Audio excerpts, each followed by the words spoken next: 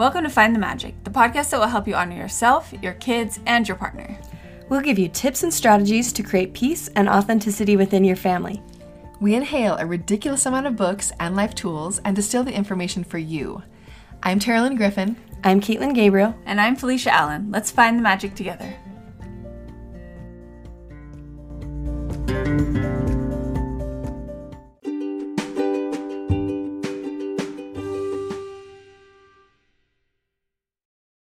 This episode is brought to you by Visit Williamsburg. In Williamsburg, Virginia, there's never too much of a good thing. Whether you're a foodie, a golfer, a history buff, a shopaholic, an outdoor enthusiast, or a thrill seeker, you'll find what you came for here and more. So ask yourself, what is it you want? Discover Williamsburg and plan your trip at visitwilliamsburg.com. When you need mealtime inspiration, it's worth shopping Kroger, where you'll find over 30,000 mouth-watering choices that excite your inner foodie. And no matter what tasty choice you make, you'll enjoy our everyday low prices, plus extra ways to save, like digital coupons worth over $600 each week. You can also save up to $1 off per gallon at the pump with fuel points. More savings and more inspiring flavors make shopping Kroger worth it every time. Kroger, fresh for everyone. Fuel restrictions apply.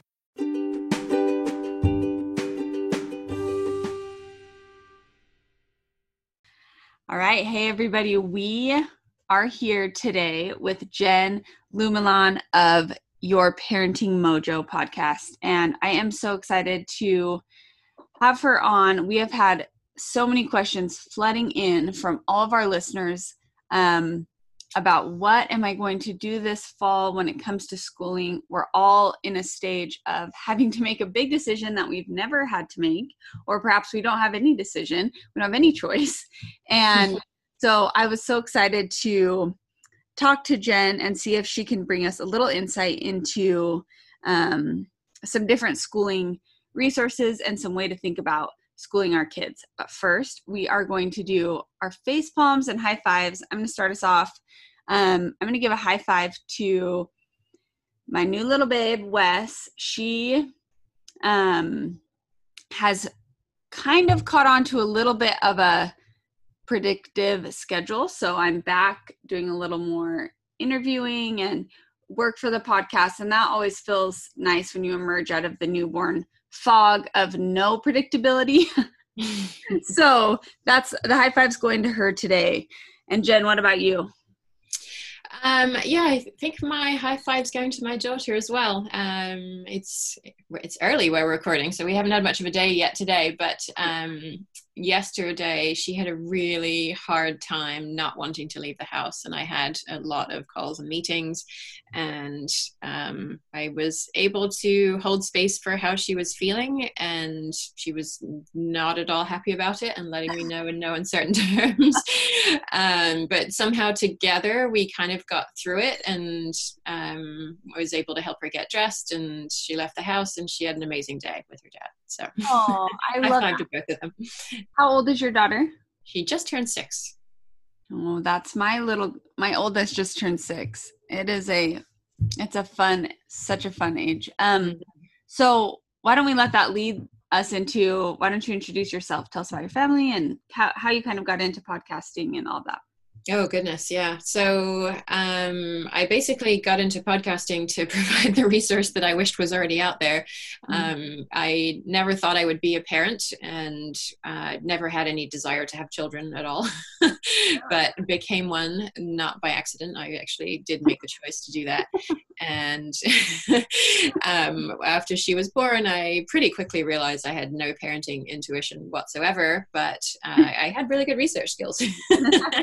And so I realized I could use the skills with the latter to plug the gaps with the former, and started the Your Parenting Mojo podcast basically as a way of sharing what I was learning with other people. Went back to school, got a master's in psychology, focused on child development, and just thought, it's crazy to be learning all this stuff that so many people want to know more about and not be sharing it with other people. Right. I love that about you. You are so strongly research based, and I feel like that is perhaps missing in a lot of I think there is value to just open conversation and but also when you know that you're going somewhere that has information backed by research, it just feels good, especially as a parent where we're bombarded with information. And I think that a lot of parents are just searching for, but really tell me tell me what's true. And so I love that about your podcast. And really that's beautiful that we can parent.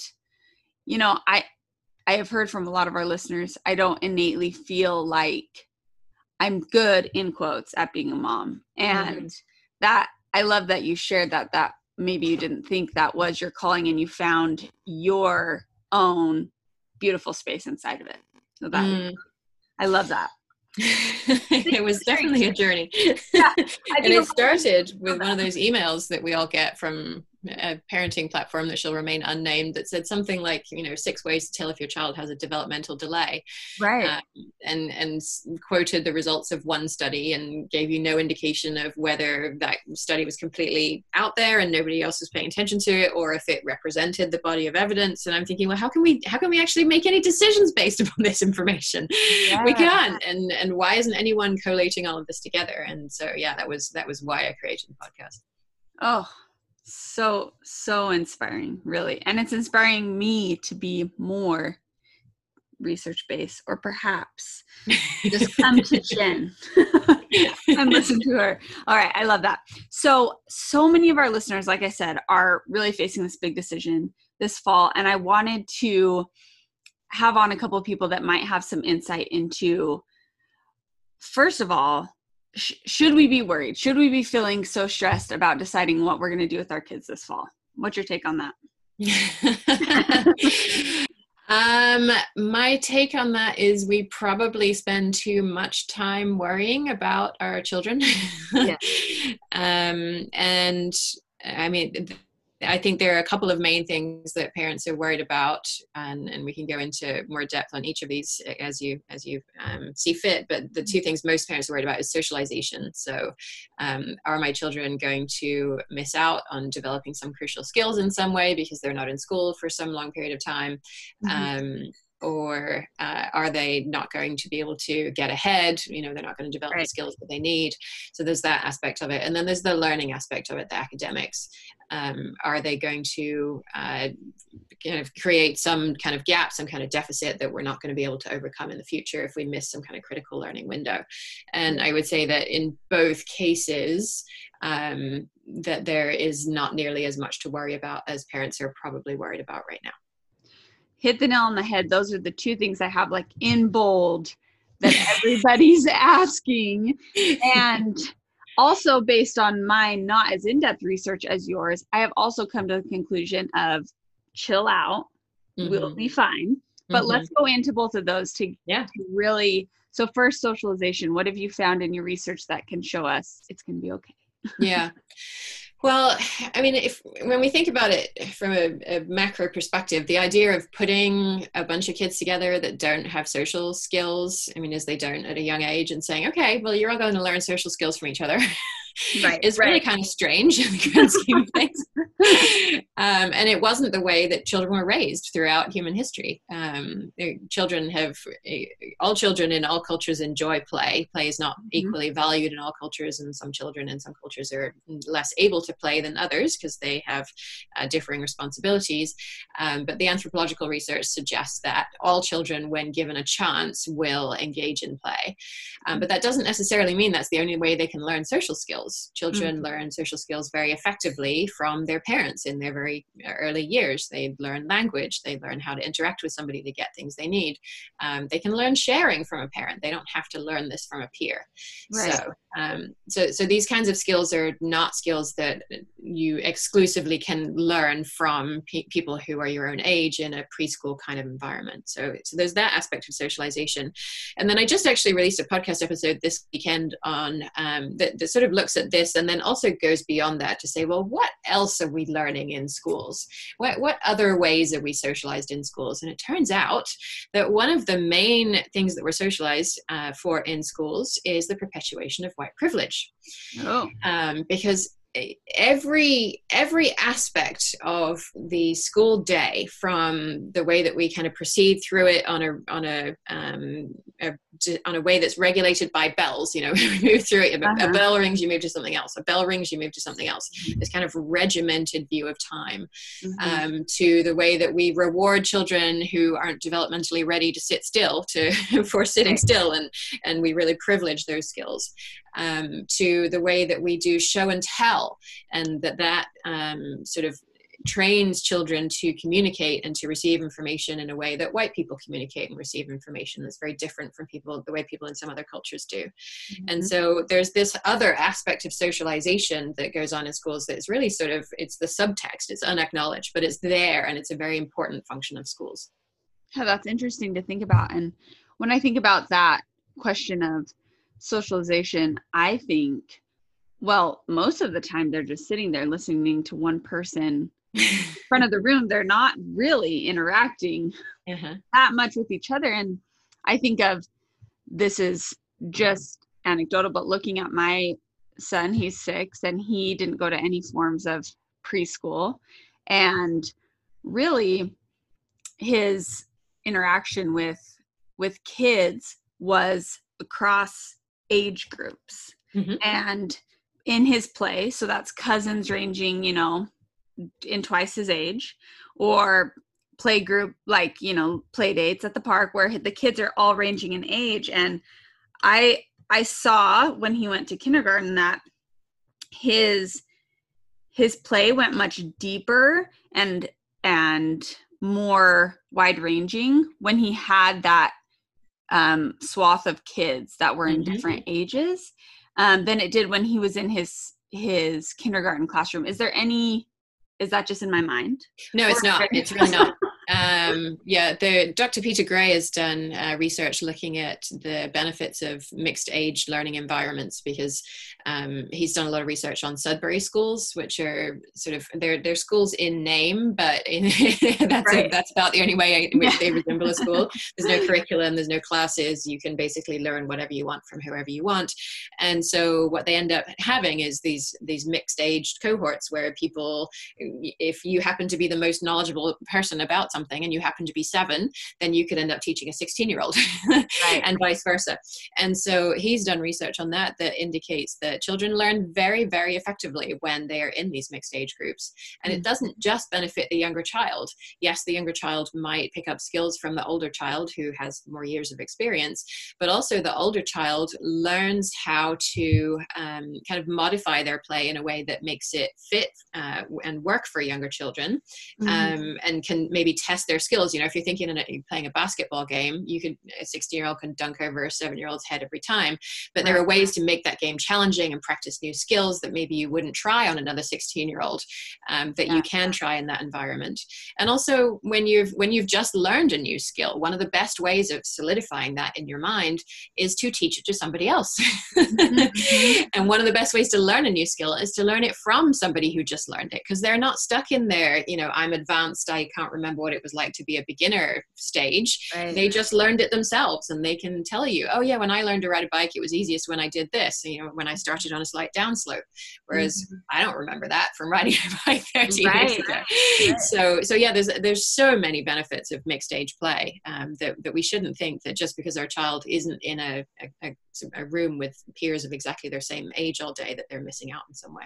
Right. That is really refreshing to hear, because I think a lot of moms, when they're thinking about having their kids in a more homeschool environment, they are going to be not interacting with their exact age group as consistently. So that's cool to hear. So when we're talking about play, I really love to hear research that is, supportive and helps us see how play and interest-led learning does teach our kids. I feel like the perception is, if my kids are just playing, especially how we are as parents now, where it's like, okay, on to the flashcards, on to the art project, on to basketball practice. And I really push against that, because not even in research, I just saw with my boys, so I have 3 boys, how their little brains, when engaged in play, I feel like it was really helping their brains become, stronger is not the right word, but more gritty. They had more patience. They could last longer in a lot of situations where, because I wasn't pushing them on to the next thing. Mm-hmm. So do you have any insight into that on how parents can relax with the next scheduled thing? Can we just let our kids play? Like, is that okay? Are they going to be good if we just let them play? Yes. Yeah, they really are. And you introduced a key phrase there, interest-led learning, yeah, which is sort of its own whole massive topic of conversation. But yeah, I mean, what you're essentially describing is the way all people learn best, which is that they learn things that are interesting to them. They learn things that are relevant to their lives and they want to know. If you think about when you launched your podcast, there were a whole bunch of skills you didn't have, and you really wanted to know that you really wanted to launch the podcast. And so you needed to learn things about how to record and how to edit and how to publish it. And your goal of getting that podcast published was what carried you through some tasks that maybe were less interesting to you, but still needed to be done because you had this goal of sharing this information with the world. Right. So interest can be something that we're sort of intrinsically motivated to do. Like for me, the research behind the podcast, I mean, I love it. Yeah. I spend somewhere between 15 and 40 hours on each podcast episode doing the background research that goes into it. And nobody else is crazy enough to do that, but I just enjoy it. I find it intrinsically motivating. And so I go far and above and beyond what somebody who would be doing it just to get to a goal would do, because I enjoy it. But also, there were many aspects of the learning experience about the podcast that you had to go through as well that I didn't enjoy so much, but because I had this goal, I was able to get through it. Right. And so what we see in children's play is that, firstly, they engage in play that's intrinsically interesting to them. And that enables them to go deeper on topics like I do when I'm doing this research. And also, if they come across something that is sort of a less inherently interesting part of it, if they have this goal of getting the cars to go down the ramp in a certain way, or whatever it is that they're trying to do, they're more likely to persist through the difficult stuff to be able to achieve their goal than if you said, hey, let's do an experiment where we try and get the cars to go down the ramp fast. Right. Because that's your interest. That's your thing. It's not their thing. Yes. And so, allowing children to pursue their interests and supporting them in doing that is one of the key ways that we can really best support the way our children are going to learn critical skills that they will need when they graduate, which are not related to memorizing content. Yes, exactly. So I can hear all the little mom bells going on off. Jen, but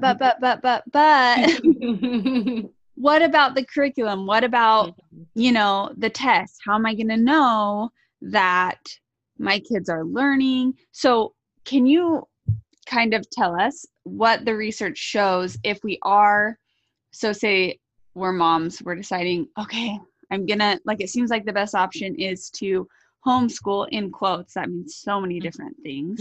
Yeah. Have you seen kind of a recipe for what that could look like? Are moms going to be, need to be standing there for 8 hours teaching their kids with their, what does that look like? What, maybe perhaps, what do you see with your daughter or with, in the research that moms can use to guide them? Yeah. So if you want to, you can do school at home.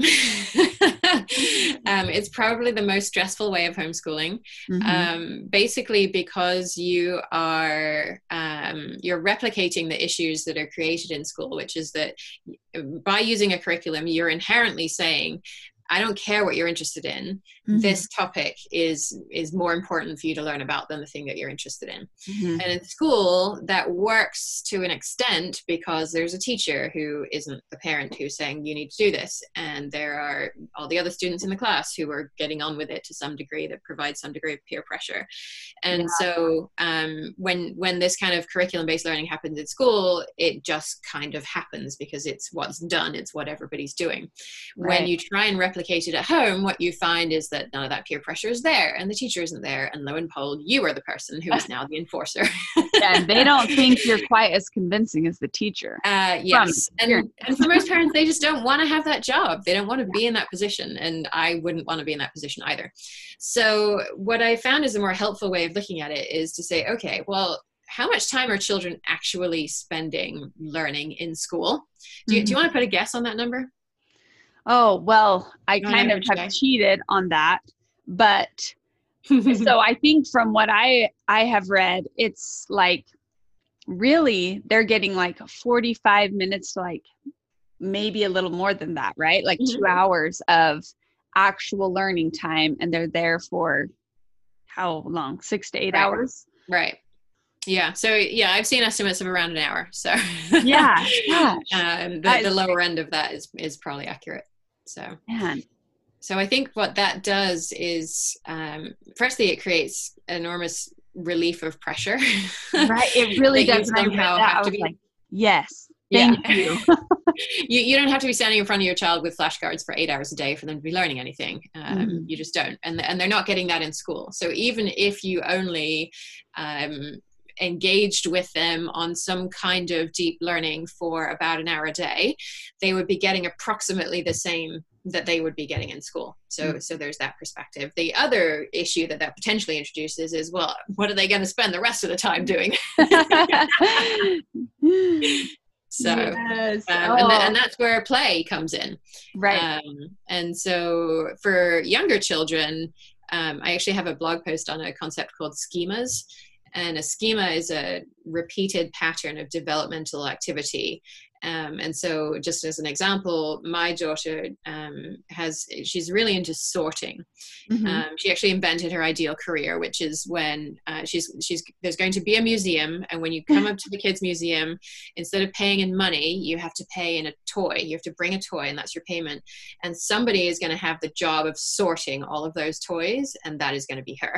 Oh, that's satisfying. I can see why she would like that. Yes. And so if you give her anything to sort, she will be engaged for hours. Oh, that's so cool. Yeah. So I posted a little video on Instagram right when coronavirus started, actually, and I needed some time to work, and her crayon box was just a mess, and I put it out on the desk. I said, hey, you want to sort your crayons? I want to do that. I want to do that. I want to do that. So I put out a bunch of jars and this box of crayons, and lo and behold, I had 2 hours of uninterrupted work time. Oh, so I see. I mean, that is the perfect example of, I have seen with my own kids that when they are allowed to just play, because I've mentioned before here on the podcast or on social media that my boys don't really have screen time that often. And so far, we haven't done any sort of preschool. They've just kind of been home, and I get a lot of questions of what do they do all day? And I'm like, I don't really know. They just do a bunch of stuff. They just make stuff up and they experiment, and it is all just their little minds, their little interests inside their minds, and they come up with all these things that it really just goes to show when they're allowed to do that, when they don't have the next thing that they need to go to, you don't really have to think about what are they going to do. They come up with so many things. Yeah. When you're not interrupting them in any way, whether it's the next thing you need to go to do, or, I mean, parents will just kind of, we lament the fact that our children can't play independently, and then we interrupt them for so many things. Some random thing pops into our mind, and we just interrupt what they're doing. And I can't tell you how batty it drives me when my husband does that to me. Right. Oh yeah. As adults, you can think when you're deep down into something and someone interrupts you, it's very frustrating. Yeah. And it interrupts your train of thought, and then it does take you a while to get back into the thing. Okay, so when we're talking about, the curriculum and the tests, I think a lot of parents, I mean, it's natural just as a human to want to see some sort of representation of our kids learning our own successes. So when we're talking about testing, I just want to hear your stance on that. Yeah. So I guess to take a step back on the curriculum, first of all, if we choose to use a curriculum, I think the important thing to recognize is that we're choosing it for our benefit. We're not choosing it for our child's benefit. If we choose to use a curriculum, it's because we cannot get comfortable with the fact that if we don't have a curriculum, that our child is still learning something. And so if we can get over that, then we can free ourselves from having to make our child learn something that they're not inherently interested in. And so, well, then the question becomes, well, how do I know that they're learning? And so I actually created a course that is now live. It's called Pandemic Pods in a Box. And it helps parents to see, could forming a pod to get us through this pandemic be something that works for us? And so what I show in that course is actually a picture that I sent to you of I don't know if it's a structure or a creation that my daughter made in our back garden. What we basically did was it started out with our neighbors built a new fence, and the guy who was making it had some scraps of wood, and we asked if we could have them, and he said yes. And I introduced Karis to the hot glue gun and taught her how to use it, and told her what bits to touch and what bits not to touch. And she spent the next 3 weeks pillaging the house for any kind of Tupperware or scrap anything. And then we had to put a call out to the neighbors to say, please send over all of your to-go containers because we've run out. And you can share the picture on your social media if you want to. I would love to. This picture is really amazing what she created. We will share it for sure. It is very cool. Yeah, and so she built this thing essentially by herself. She and I have an hour of dedicated one-on-one time together each day. And there were times when we worked on it together, and she would tell me what she wanted me to do. And so I thought, well, okay, what is she learning out of this? And so I put together a checklist actually of all the things she's learning, and it's things like design and how to make a plan and how to balance what happens when your plan didn't go quite the way you hoped, with sort of just taking advantage of serendipitous happenings, grittiness, and trying to find different ways of doing things that you really do want them to work in a certain way, and this way is not working right now. Manners in how to ask our neighbors for things that might help, and how to thank them so that they see that we found them valuable, and that maybe they'll help us the next time we want to be helped. I made a list of 10 or 15 things that she's learning out of this that are advanced skills. This is not, she learned what was the capital of Peru, that she's going to forget in a week. She's learning these advanced skills that she can apply to any kind of project in the future for years and years to come. And she's doing this by herself in our back garden with $3 worth of glue sticks. Right. Yes. And when you're describing that, all I can think of is exactly what you were saying with the Peru thing. If we look at the end of our life, all those types of skills are creating, that is a capability. It's a grittiness. It is way more important than, can you regurgitate 10 facts that I just told you? But again, the little parent bells going off. Is my kid going to be able to go to high school? Are they going to be able to graduate college? But I think what it comes down to is that comparison. We see the kid next door who can read at 4, and then we have to go there and push and push and push our kids for these, what seems like non-important when you talk about it this way, things. Yeah. It really isn't. And Karis is 6. She just turned 6. She's not reading yet. She can read simple words like stop, go, yes, no. She can write those words as well. Obviously she can write her name. she's not really reading beyond that, and I am not worried about it in the slightest. And what I try and liken it back to is how obsessed we all were with the age at which our child is starting to walk. When our child is around about 1, the people whose kids are walking already are like, yeah, my kid's walking already. And the people whose kids aren't walking yet are like, yeah, my kid's not walking yet. And it's this massive thing that we build up in our minds. And can I even remember now exactly how old she was when she walked? No, I cannot. Right. And so the same thing will happen with reading. The reason reading matters so much in schools is because it's such an efficient way of transmitting information when you're trying to teach cheaply and put one person in front of 30 people and get everybody to learn. Right. When they're not in that environment, there are so many other ways to learn that reading, I mean, they will do it when they are ready to do it. Yep.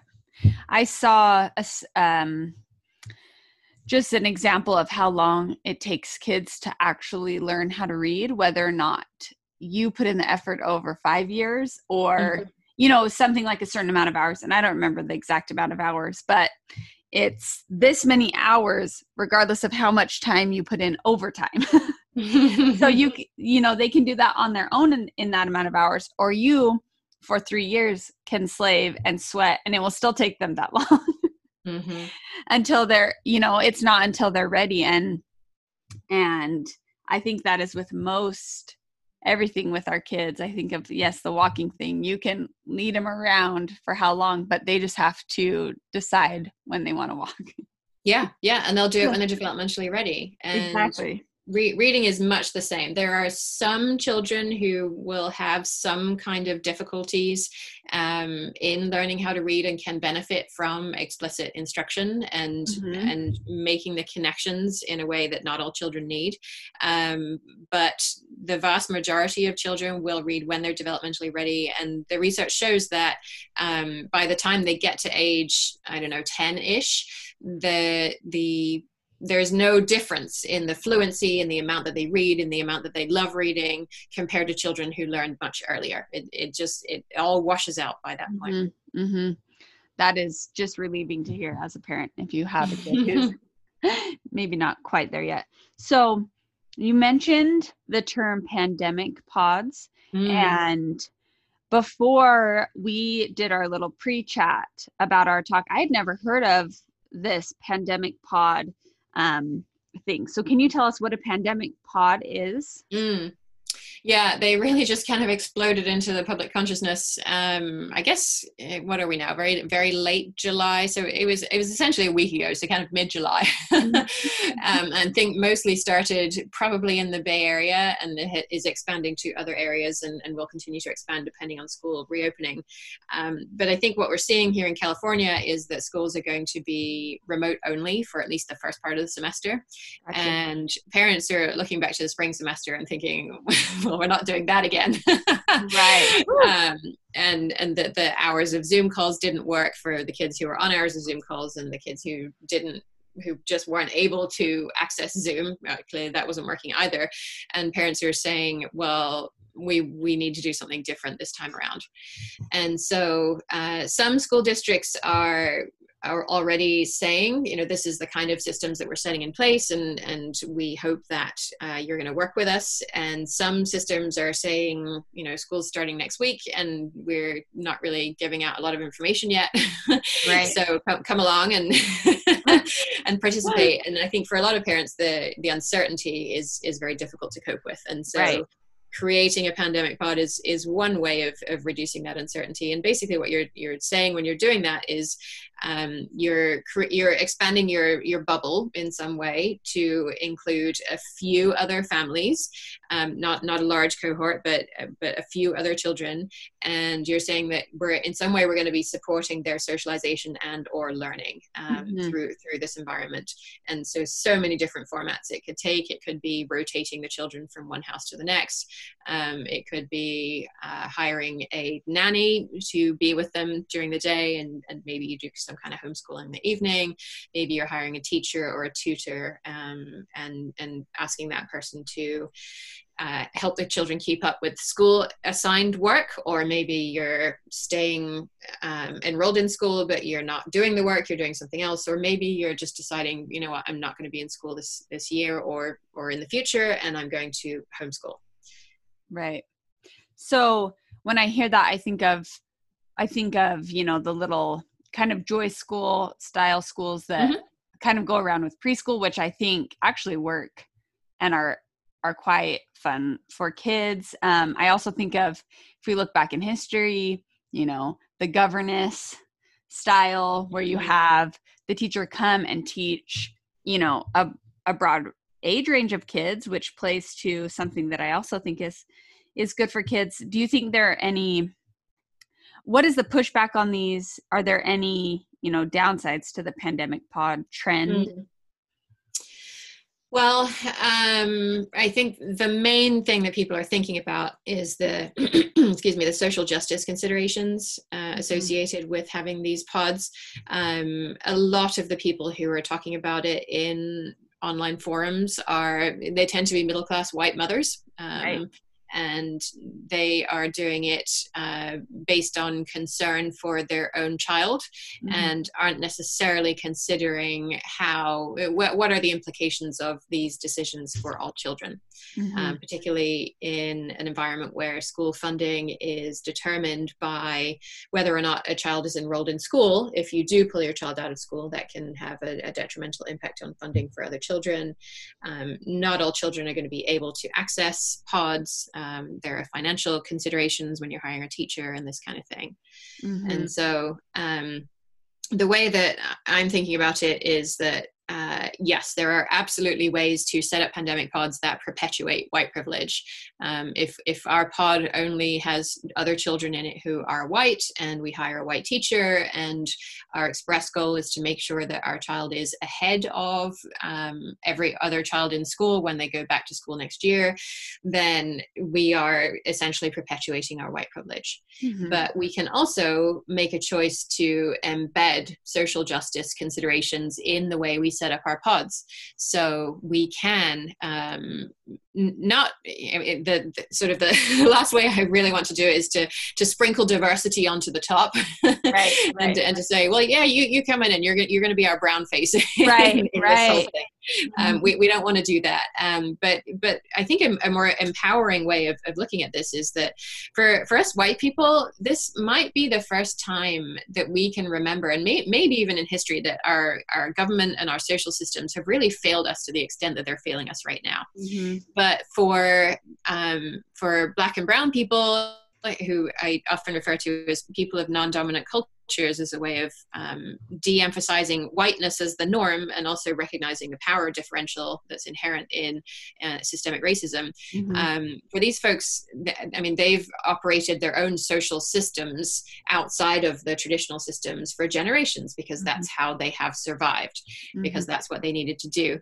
And so they actually bring enormous levels of knowledge and resources to this conversation. And so if we instead talk to them and say, hey, this is what I'm seeing, these are the resources I have, what are you seeing, what are the resources you have, can we work together on a solution that benefits all of our children, then I think we're in such a powerful position to be able to use pods as a way of reimagining learning that's based on an ethic of caring for children, that's based on allowing them to learn what's best for them individually when they are able and ready to learn it, rather than this sort of top-down view that really does perpetuate white privilege. Right. I've never thought about it that way, but I also, my mind goes to this just beautiful integration of how we can connect with, different ages, ethnicity. I feel like that could be a really beautiful outcome of this, of an opening of our minds to what the school system has represented, perhaps, that we haven't ever noticed. Right. Yeah, because we haven't needed to notice, because Right. it has been set up to keep us comfortable and to try to train everybody in the way that we want to be trained. I mean, the white view of time, where it's so regimented and certain things have to start at certain times. Mhm. Not everybody sees time like that, Right. and they don't get an opportunity to have a say in how schools are run and whether you have to show up at a certain time or not. And Right. so when it's baked into every single aspect of the school experience, this allows us to step outside of that and say, we get to choose this for ourselves. We are not bound by this structure anymore. And what do we choose? Mm-hmm. And I think that's the thing that's been earth shaking for a lot of parents is, yes, they haven't had to choose. And now it's this really seems like a daunting decision, but it sounds like what you're bringing to us is that it isn't quite as complicated as we're making it. Perhaps we can simplify it a lot more and take the stress out of it. So if you were to give your advice for what school could look like for someone who is not going to have the option to go back in person, if you could give your, what's the right word, your, in air quotes, perfect look at how someone could school at home, what would you suggest? Obviously there's going to be tons. I'm not holding you to this, but what would be your advice to a parent in that situation? Well, I am not the person who gets to decide that. That's the cool part about this, is that I'm not the person who says this is what it should be like. The parents themselves get to make these decisions, and that's actually the purpose of the Pandemic Pods in a Course box, which is to say, here are some things that you need to consider. Now you get to make these decisions. And so if this is the first time we're even thinking about interest-led learning, we've never heard of this before. The only way we knew that people could learn is when somebody is standing in front of us teaching us something. Then just taking a step towards interest-led learning could be a massive change for some families that has really beneficial impacts on their children. Right. If we're focusing on an ethic of caring, that it doesn't matter what grade you get on a test. We don't even need to have tests. What's most important is that we build these relationships between whether it's a hired teacher or a parent who's doing this work and the students who are studying, that relationship is far, far, far more important than any fact that they can memorize, and will carry them through all kinds of challenges related to learning, and that they will push themselves and achieve so much more when they feel safe and when they feel cared for. And what exactly that care looks like is going to look different in every family and every pod. And so that, I think, is the amazing opportunity here, is that we do get to define this for ourselves. If we can use these tools to push ourselves to think outside of what school must look like, of what learning must look like. Right. I love that. Take a step back and look at our own child or children, our family situation, and not have those expectations hanging over it. Just look at it with fresh. Yeah, which is something we've never had to do, and it feels really strange. And I remember the first time I started learning about interest-led learning, and when I first considered homeschooling, which is what we've always planned to do, or have planned to do for a number of years now, I thought, well, do I need to know everything my daughter needs to know before I even get started? And how can I even know the universe of stuff she needs to know? And, and it turns out that no, you don't have to do that. That the most powerful thing that you can bring is a sense of curiosity, and that actually not knowing something is much more beneficial, because when we know something, we have this sort of innate desire to step in and teach. Right. We want the child to understand photosynthesis, and so we're going to explain photosynthesis, and they're going to be able to explain it. But if I don't understand photosynthesis myself, we can go and look it up and we can figure it out together. Right. And then the child learns so much more from that than just from me launching into a lecture on what photosynthesis is. Right. And I think they learn that misperception that when you go to school, you learn all the things. Yeah. That is such a misperception that I think, and it is a pain point with homeschool, is how are they going to learn everything if they're at home?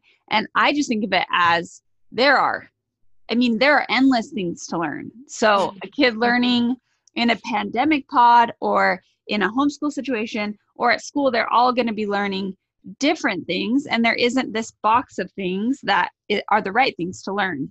Right. And the school system has told us that there is this box of right things. And, right. And because we probably went through school, I know I went through the school system, that's the part that's so difficult for us to get our heads around, that we've been told for so many years that there is a set of things that you must know to be able to be a successful adult.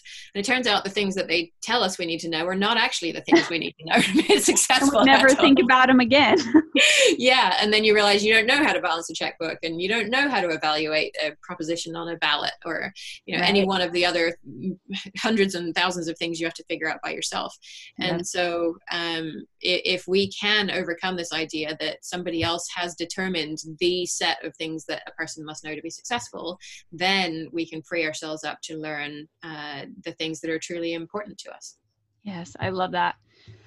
A beautiful spot to end. Although, Jen, I could talk to you for hours, and I think we need to have you back on, but I want to be mindful of your time. I do want to ask you one more question that we ask all our guests, and that is, what is one habit that you have that is a game changer for you or helps you find magic in your everyday life?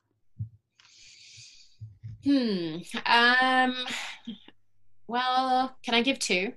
Oh, of course. Okay, so the first one's super practical, and I've just put it in place since COVID. And I used to go grocery shopping every week and cook every night. And since that started, I am now shopping every 2 weeks. Oh. And most of the stuff that I cook in the second week is based on things that come out of the freezer. And everything that I cook has to function for 2 dinners and a lunch. Oh my God. And I can't tell you how much time it has saved me. Okay, that sounds like a brilliant system. So it's working very well. And so that is really helping to find balance. And then in terms of finding the magic, I mean, I mentioned already the fact that I spend an hour a day with my daughter, and I don't want listeners to feel as though, well, I'm not spending an hour a day with my child, I'm missing out. The key issue here is that I'm spending time with her, some dedicated period of time. I'm being completely mindfully present in that time, and we're doing something that is important to her. And that time is really spent connecting with her, and it fills our cups in a way that allows us to, essentially spend a lot of the day apart because I'm working.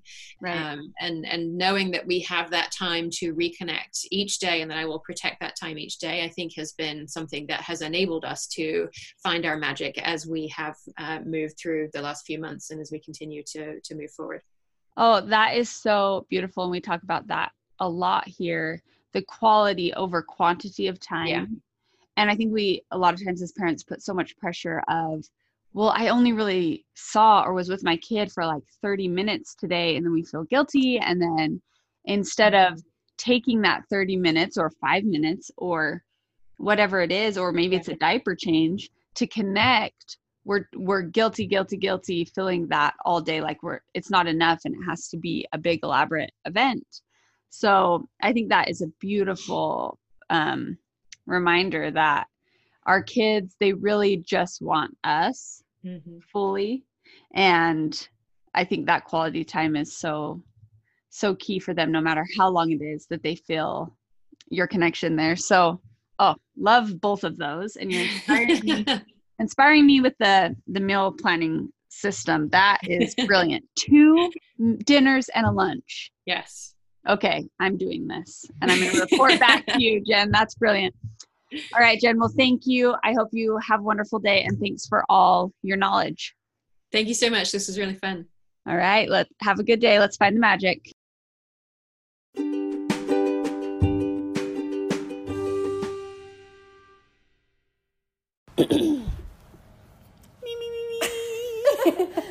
Brown cows.